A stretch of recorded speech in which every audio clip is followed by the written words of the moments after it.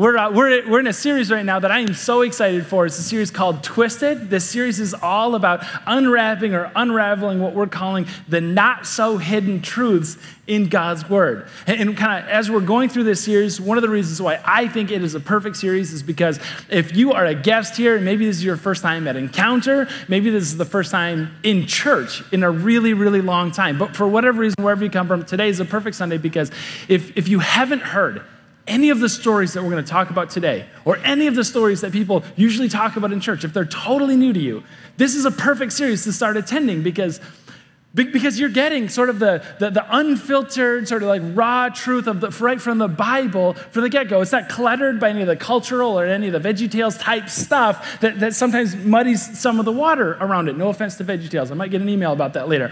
But on the other hand, if you grew up on these stories, and I mean, if these are things that you could tell like backwards and forwards and sideways, and you just know them so very well, I think this is a perfect series for you too, because you're hearing maybe a new perspective or a fresh idea. You're hearing it preached or maybe taught in a way that maybe you haven't had very much before. Maybe you kind of have too much of the cultural VeggieTales stuff, and now we get a chance to rediscover the Jesus that's preached about, the Jesus that's pointed to in all of these old stories, even if they take place long before Jesus was ever born. I gotta say, throughout this series, this has been just an incredible experience for me personally, because I don't know if I've had it so many times where different people would come up to me after the worship experience and just share what God is up to in their lives. I mean, I had people come up to me after the first installment about the parable of the man looking for a treasure, and just in tears, right, and saying, I always thought of myself as the guy who's looking for the treasure. I never once thought about how Jesus was seeking out to find and save me. I never once thought about that I was Jesus' treasure, and I was his prized possession that he would sell, that he would give over everything for. Just an incredible experience. Last week, the story of Cain and Abel. Somebody coming up and saying, I never thought about how I don't have a chance at being Abel in the story, that I'm Cain in the story, that Jesus is Abel, and that I was responsible in part, right? We are all responsible for the death of Jesus, the reason why that had to happen.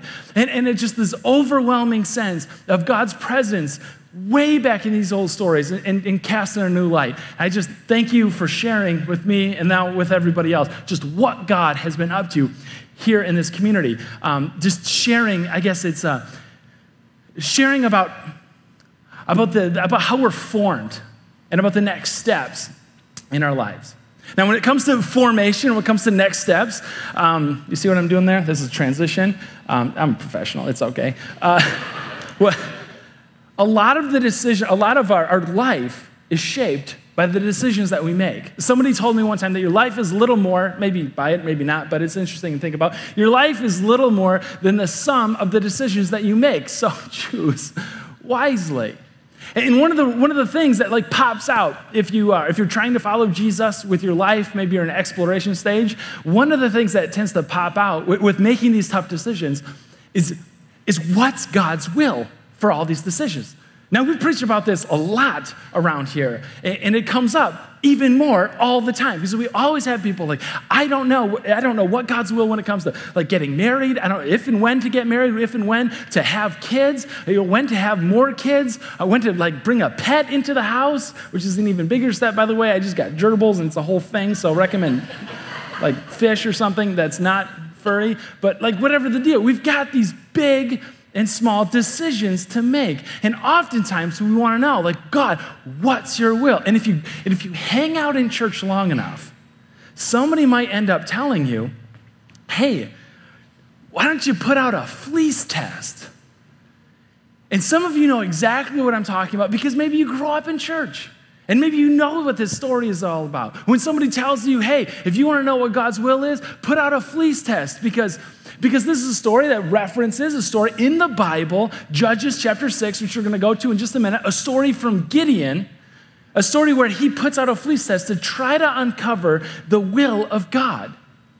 Now, as we're going to dig into this story and read it in just a minute, I want to point out something, though. Because the series that we're in right now is called Twisted. So some of you have been coming for a few weeks now, or a few years now, kind of start to know that I think that there's a twist coming a little bit later on in the message. So I don't want you to miss it. Because I know you're distracted, you're thinking about lunch plans or whatever you're going to do with golf with dad or something, whatever your Father's Day thing is after this. I don't want you to miss out on the twist that I think God has in store for us this morning. So I'm going to lay it all out for you right now. This is not a story about finding the will of God. It's not.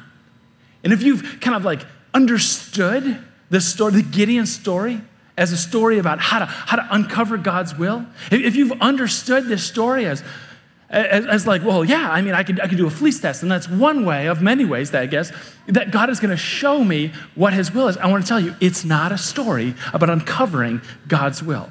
And just so we're like all on the same page, it doesn't have to be an animal like skin or hide that you put out. By the way, this is a real one that was offered to us, which is kind of cool and just totally irrelevant to the rest of the deal. It doesn't have to do with an animal skin or an actual fleece, right? I want to suggest to you that any time in your prayer life that you ask God for a sign, anytime in your prayer life that you ask God for a miracle, anytime that you ask God in your prayer life, God, if such and such is your will, I need you to make it abundantly clear to me. God, if such and such is your will, I need you to get my husband on board, which maybe is the miracle. I don't know.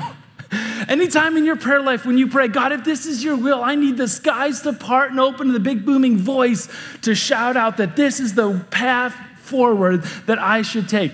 Anytime you come close to asking God for a sign, a miracle, to make things clear, for a voice from heaven, I think that what you're essentially doing is you're asking God for a fleece test. And that's okay, except you ought to know that the story may not be about what you think it is, that the story is about something darker. The story is about something a little bit more sinister than that. But to unpack that, I really have to share with you what the story is. So there's Bibles under the chairs in front of you. By the way, if you don't have a Bible at home, go ahead and take that with you. We give those away every week, and we love to give them away. So if you don't have one, or if you just like ours better, go ahead and take it.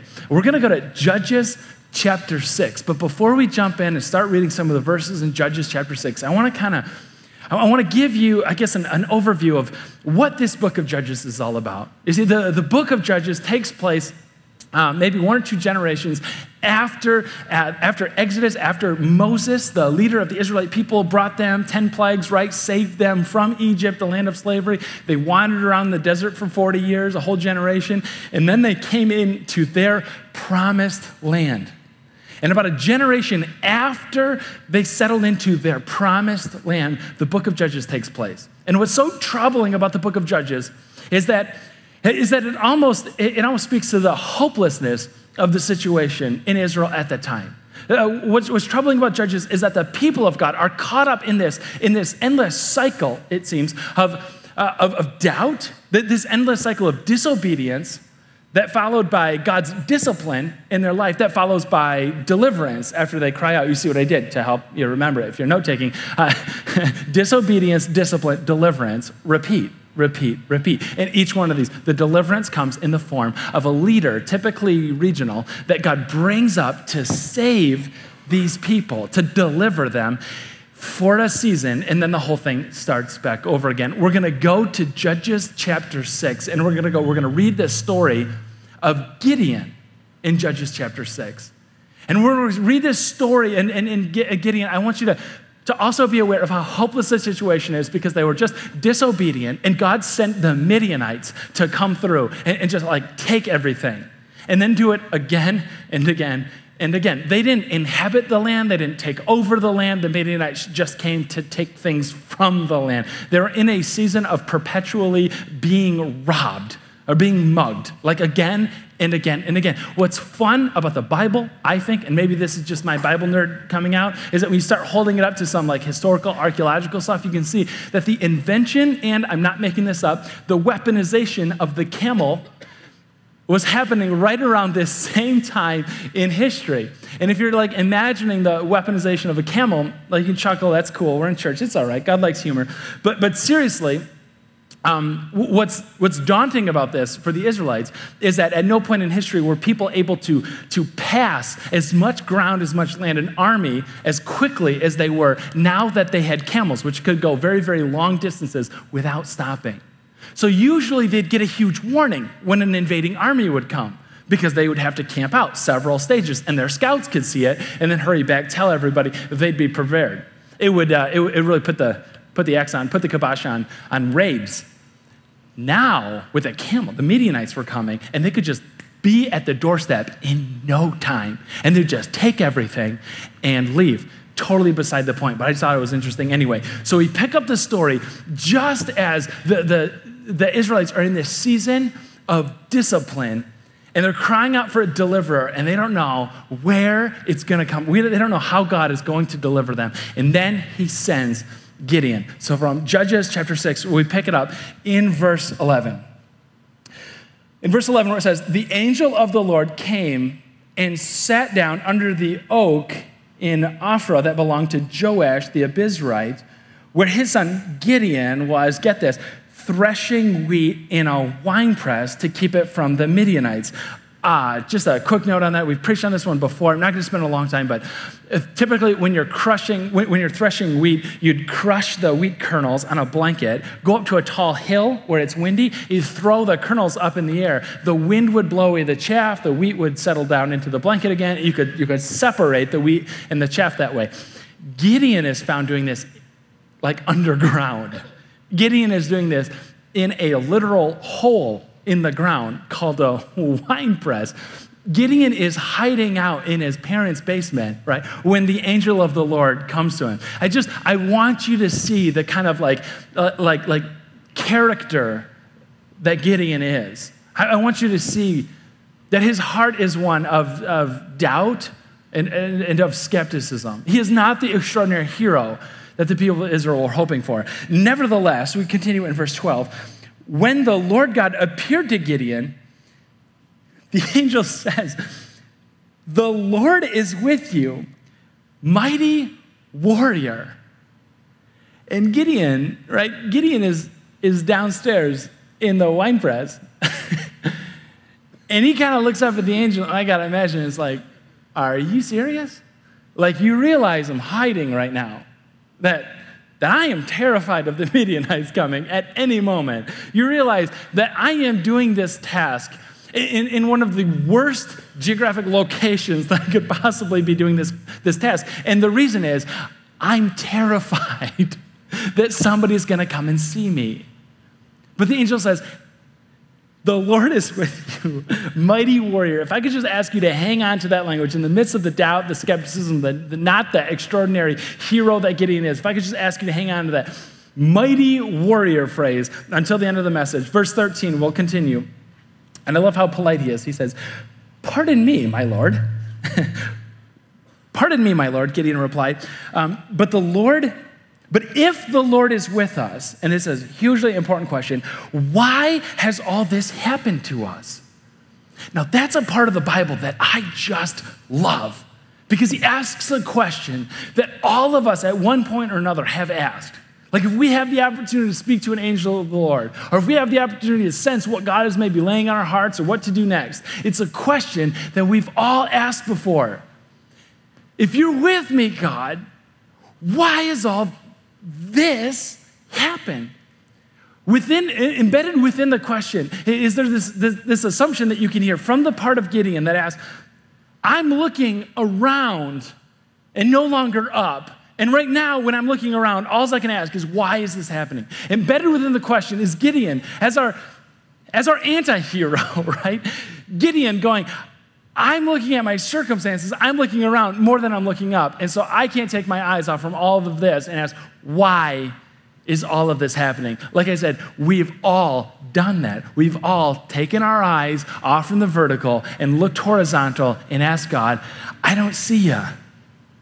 I don't see you moving anywhere around. God, if you are for us, why have the Midianites come down on us? God, if you're for us, why haven't I found the right job yet? God, if you're for us, why is my marriage still crummy? God, if you're for us, why don't my kids listen to me more? God, if you're for us, then why am I so dissatisfied with so many different areas of my life? God, if you're for us, then why does the struggle keep raging on and on and on? Why doesn't it seem like I can claim any kind of victory over any area of darkness in my heart or sin in my life? God, if you are for us,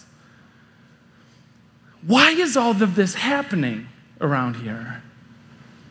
And before we read God's answer to this, I just want to say, isn't it cool? Isn't it cool that God in his infinite wisdom has given us this question that was asked 3,300 years ago by Gideon, and it's just as pointed, it's just as loaded, it's just as relevant today as 3,300 years ago when Gideon was first asking it? I think so. And God answers, but he doesn't answer in a way that I think Gideon was expecting. Why has all this happened to us? Verse 14, and the Lord turned to him and he said, now he doesn't give an answer, he gives a command. The Lord turned to him and he said, go in the strength you have and save Israel out of Midian's hand. Am I not sending you? And he's so polite again in verse 15. Gideon responds, pardon me, my Lord. Now, Lord, it's in all lowercase, so you got to read it as like, sir. Pardon me, sir. Gideon replied, how can I save Israel? And now he puts up a couple of smoke screens. I think it's interesting to read them. And we take them at face value. He says, my clan is the weakest in Manasseh. Manasseh's like a half tribe of Israel. I mean, it's like the lower end of the 12 tribes of Israel. Apparently there were clans, and he's like the weakest clan. And not only that, he goes on, oh, and also I am the least in my family. So you got like, I'm on the bottom end of the tribe, I'm on the bottom end of the clan, I'm on the bottom end of the family. Like, God, you don't want me. And he's right. He's totally right. You don't want me. You know how we know that he doesn't want Gideon? Because Gideon is such a misfit and an oddball, a doubter and a skeptic. Gideon is such a misfit for this thing that he doesn't even know that God loves to use misfits and oddballs, right? Like if Gideon knew the stories that he was supposed to grow up on, he would know that God has a long-standing history already by this point in the story of God in the Bible, already that God loves to choose the misfits and oddballs. That makes those of you who are misfits and oddballs feel really, really great right now, right? You're welcome for that little bit. When it came time for God to make a promise to somebody, I'm going to make you into a great nation. He doesn't choose a king. He doesn't choose a queen or a princess or a prince. He chooses a couple in their 90s. And they ended up having one kid, one. So much for a great nation, right? And then that one kid, Isaac, grows up. He has twins. He has one of them that's older and bigger and stronger and more accomplished named Esau, and he's got a weaker, younger, smaller, less accomplished one that they all kind of nicknamed the trickster or the deceiver because that's the kind of level of integrity that he had. And you know who God chooses? Jacob over Esau. Like God, you're doing the whole thing wrong. I mean, take some advice. You want to choose the bigger, stronger, more accomplished one every time. And God says, no, that's not how I work. If Gideon would have known the stories, he would have known how much of a misfit he was and how perfect he was for this thing that God was calling him to do. So he throws up these smoke screens to God. And he says, God, you don't want me. You don't want me. I'm the weakest clan in the weirdest tribe, and I'm the smallest, in my family. And God says, you're totally right. I got the wrong house, and I'll see it. No, right? That's not what happens at all. I got to read the stories. Verse 16. Verse 16, the Lord answers, and he says, I will be with you, and you'll strike down all the Midianites, leaving none alive. And Gideon replied, all right, if now I have found favor in your eyes, he goes, give me a sign. Give me a sign that it's really you talking to me, God. God, I want you to prove it to me. God, you got to make it abundantly clear. God, you got to get my wife on board. You got to get my kids on board. God, you got to open up the heavens. God, you got to give me a sign. And you know what? The whole fleece thing, it's not part of the story yet. This is like the sign before the sign. He goes to the angel and he says, okay, like this is the sign, right? Like I'm gonna present you an offering. I'm gonna make some soup, pour out the broth. I'm gonna bring the little soaking meat nuggets and the unleavened bread, and I'm gonna set it on a rock, and you're gonna do something cool with that. And this is gonna be the sign. You're gonna like take that somehow. And the angel's like, okay, go ahead. And Gideon pours out the little, thing. He's got the little soaking meat nuggets, which sounds super appetizing. And he lays this like wet, soggy mess on a rock and steps back. And we read in verse 21, the angel of the Lord touched the soggy little meat nuggets, no, it just says meat, and the unleavened bread with the tip of the staff that was in his hand, and fire flared from the rock, consuming the meat and the bread, and the angel of the Lord disappeared, presumably not before dropping the mic, right? Like, holy cow, is that an incredible sign? And you know what? It's incredible enough to get a misfit like Gideon on board to go and do this thing. So Gideon decides, all right, I'm going to go. I'm going to defeat all the Midianites. I'm going to like rid their God, their Baal worship from the holy land of Israel. So we're going to be rededicated back to Yahweh, back to the God of our people, back to how things are supposed to be. And so he summons up all this courage and all this energy, and he goes and runs. He like kicks one and knocks it over, and then goes back.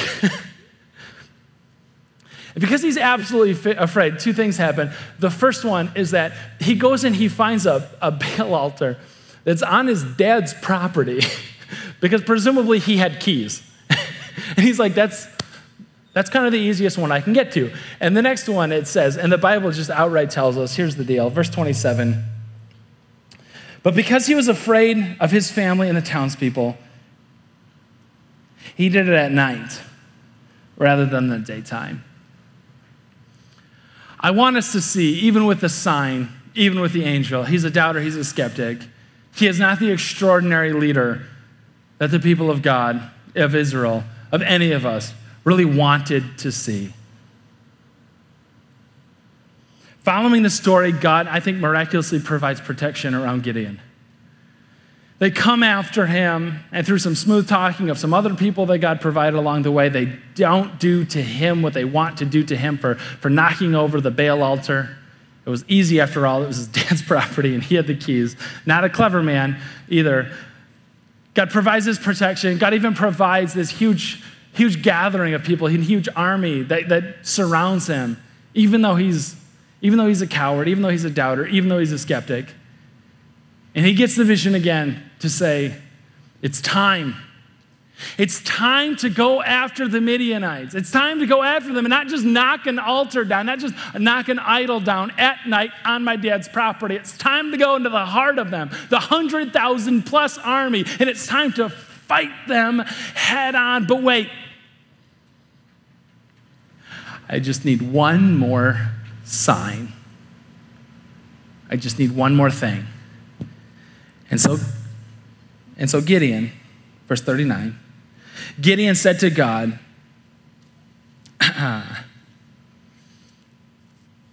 if you'll save Israel by my hand, key phrase, as you have promised, right? He knew, important note, he knew what was asked of him.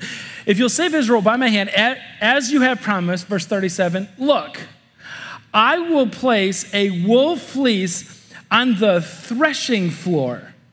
If there's dew only on the fleece and all the ground is dry, then I'll know that you will save Israel by my hand, as you have said. So you get the deal. He's going to get the fleece going on. He lays it all out there. He goes, if the fleece is dry and the ground is wet, like that's going to be my sign.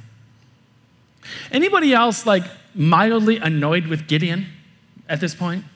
If not just annoyed with Gideon, is anybody annoyed with Gideon because he's making this message so long because of his doubts and his skepticism? Like we have to walk through the whole thing to really understand it. See, I thought sending an angel would be good, you know?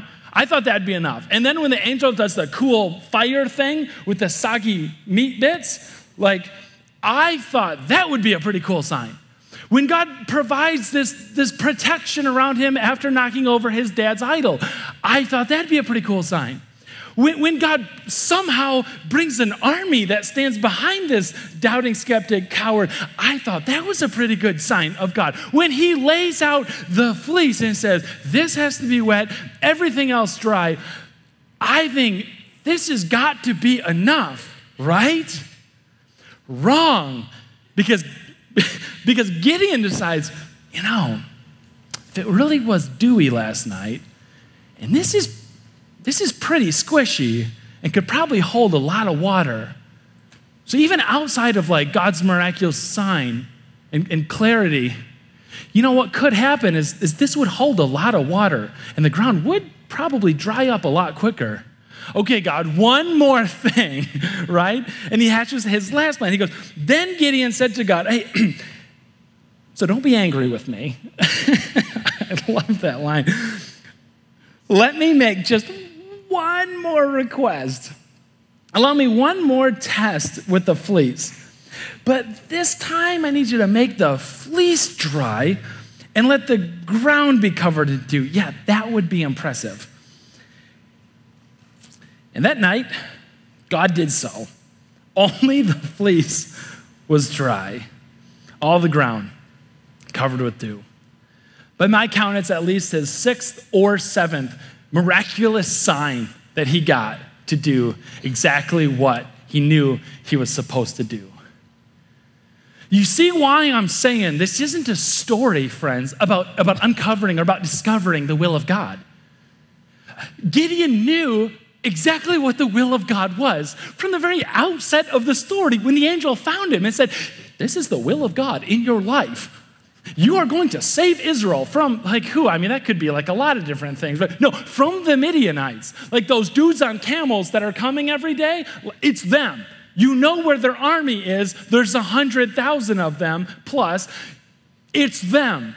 The will of God is clear in Gideon's life. This is not a story about uncovering or discovering God's mysterious will. This is a story about God trying to get Gideon to no longer seek the will of God, but to seek the person of God. I think that God hangs out with Gideon for so long because God doesn't so much care if Gideon knows what the will of God is, or what the specific plan of God is, or what all the details are in the way. God hangs out and hangs with Gideon for so long because God wants Gideon to trust him, to pursue God's heart, to pursue God's person.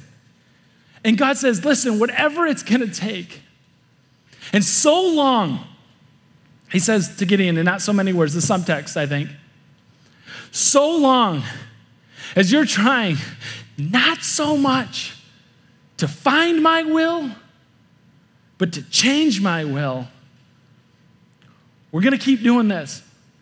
And we're going to keep playing it and replaying it until you give up trying to change my will and just accept my will as an extension of my person, of my heart. See, it's like this. Sometimes when somebody presents to you the opportunity to do a fleece test, you already know what God's will is. Somebody told you what God's will is. You know what God has in store. You just don't want to do it. It's like this. There's a guy that you may have been dating for a while, and he's not a Christian, and you grew up a certain way. And you had some ideas that maybe this wasn't totally the right. And you were skeptical, and you had these ideas. But you know what? He's a really nice guy. He's a good guy, and he's a cute guy, right? And so you kind of hung in there. And then things start moving really quickly, and he's awesome and great. And then he proposes, and you hesitate, and you don't know what to say. And you lay out a fleece test, or you ask God to make it clear. But really in that moment, what you're asking for isn't to know the will of God. What you're asking for in that moment is to change the will of God. If I could ask you to do something, there's a Bible under the chair in front of you. I won't ask you to do anything, come forward, raise it, nothing. Just grab it. Just reach under the chair and just to hold on to the Bible. I won't even ask you to open it. But just hold a Bible or maybe a phone without turning it down, face down, and just hold it in your hand and think about the Bible apps or websites you have access to with that thing. Just hold the Word of God. And then ask so many times, why you would exchange this for this, right? Like we look at Gideon and you say, if only God would send an angel, if only God would light the fire meat thing, if only God would provide me this protection, if only God would surround me with an army, if only God would do a fleece thing, and then another fleece thing, if only God would show me what his will is. And God says, you're still looking for the specific answers, but I never wanted you to know the specific answers. I wanted you to pursue my person. I wanted you to pursue my heart. And so when I gave you my holy, inspired, infallible book, I didn't give it a book full of all the future predictions and almanac of everything that's going to happen in your life and every life after that. I gave you a book that was the story of what I'm into, of what I'm doing from the beginning of time till the end of time. I give you a story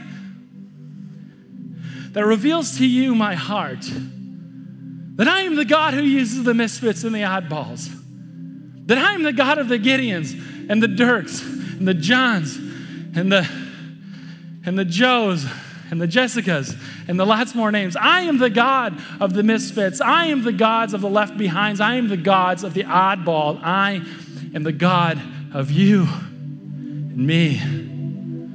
That's who God says that he is. And then he says he's got a bonus, right? He goes, if you want to know if you can trust him, like Gideon, the doubter, the skeptic. Gideon, by the way, never stopped. I don't think he ever stopped doubting God. I don't think Gideon ever stopped doubting God from when God gathered his army of 32,000 people and sent 22,000 of them home. I don't think Gideon all of a sudden just didn't doubt and wasn't the skeptic or coward any longer. I don't think he became that extraordinary hero when his army was pared down to 1 on 100. I don't think so.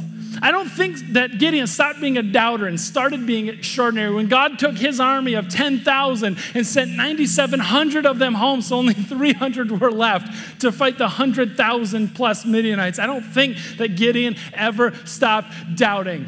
I don't think Gideon ever stopped doubting what God was going to do in the world, but I'll tell you this, that God never stopped doubting what he could do with all of the Gideons among us. That God looked at this failure, this oddball, and he said, this is a guy that I can use. This is a guy that I can do incredible things with. This is a guy that I could defeat a battle, an army of 100,000 plus with. Not because of who he is, but God's saying, but because of who I am and what I'm capable of doing in somebody else's life. Gideon never stopped doubting what God was doing, and God never stopped doubting what he could do in the life of Gideon and everyone that would follow in his footsteps. And you know how we know? Not because of an angel, not because of a fire, not because of some protection, not because of an army behind us, not because of a fleece or another fleece. Not even because we have 1,001 stories of God moving in the Bibles that we have access to that Gideon didn't. The reason why we know that God is on our side, that God goes before us, that God believes in what he is going to do in our lives, the reason why we know is because of an economics principle. Somebody shared with me a while ago, and I love it so much I got to share it with you. I know you're going to take economics from a guy who studied ancient Greek in college, but just hang in there with me. Someone told me that the value of a thing is the price that it'll bring. When I was in high school, I had a beautiful, to me, cherry red 1992 Jeep Wrangler, which at that point wasn't old enough to be cool and it wasn't new enough to be good, but I loved it. I thought it was the coolest car in the world. It had a salvage title and a broken passenger side seat, but I still thought it was the coolest car in the world. It was invaluable to me. It helped me meet my wife, who will still say to this day that she didn't even know about my Jeep when we started dating, but I know the truth behind that. It was an invaluable vehicle to me, right up until the point where it came time to sell it. When I started listing it, in those days it was newspapers because I'm old, I listed it at a price, and I realized with every single person that would call, I would tell them it had a salvage title, it was stolen, gutted, lots of things are broken, but it's awesome. Help me meet my wife. They didn't buy this story, and the price kept dropping and dropping and dropping. See, I wasn't totally aware as a then 18-year-old that the value of a thing is the price it'll bring. It doesn't matter what you think it's worth. What can you get for it? How much does it cost? I know that some of you right now might feel like misfits and oddballs. The weakest, littlest, least likely people that God would ever choose to use in this world. But when we simply use economics to say the price, the value of a thing, the value of a life is the price it'll bring. Consider the story of God, that when he had to put a price on you, the price that he was willing to go up to was the cost of his one and only Son, Jesus Christ. And we know from his story that it was not an easy price to pay. But we also know that that's how much God cares. That's how much God values the misfits and the oddballs. That's how much God values each one of us doubters and skeptics who may never doubt what God is, may never stop doubting what God is doing in our lives. But God is the one who's never going to stop doubting what he can do when he comes into our lives. I invite you to stand up and let's pray to that God, the God of heaven and earth, who uses skeptics and doubters and misfits like all of us. Let's pray. Gracious God in heaven, Lord, in a new way today, I pray that we turn our hearts over to you. And God, some of us may have been approaching you with a heart that is mostly in your hands. And God, help us to take that last 5%, that last 10, that last little bit that we keep to ourselves and hand it over to you with an open hand and say, God, not my will, but yours be done.